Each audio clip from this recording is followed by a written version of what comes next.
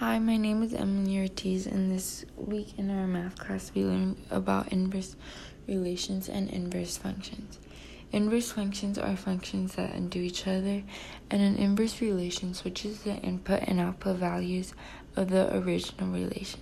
So for example, if your values are 4 and 3, the inverse relation would just be 3 and 4, and your signs would still remain the same. It's just the numbers that are switching.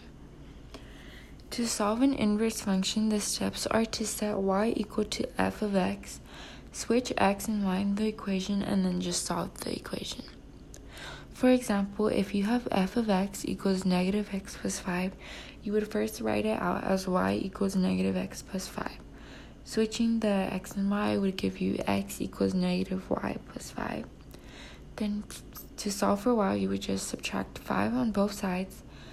Then you would have x minus 5 equals negative y, dividing negative 1 on each side, which giving you negative x plus 5 equals y as your answer. So yeah, the steps are pretty much all the same to solve it, and it's not that hard. This chapter was fast and pretty easy. So yeah, that's good. And yeah, that's pretty much all I learned. So thank you for listening.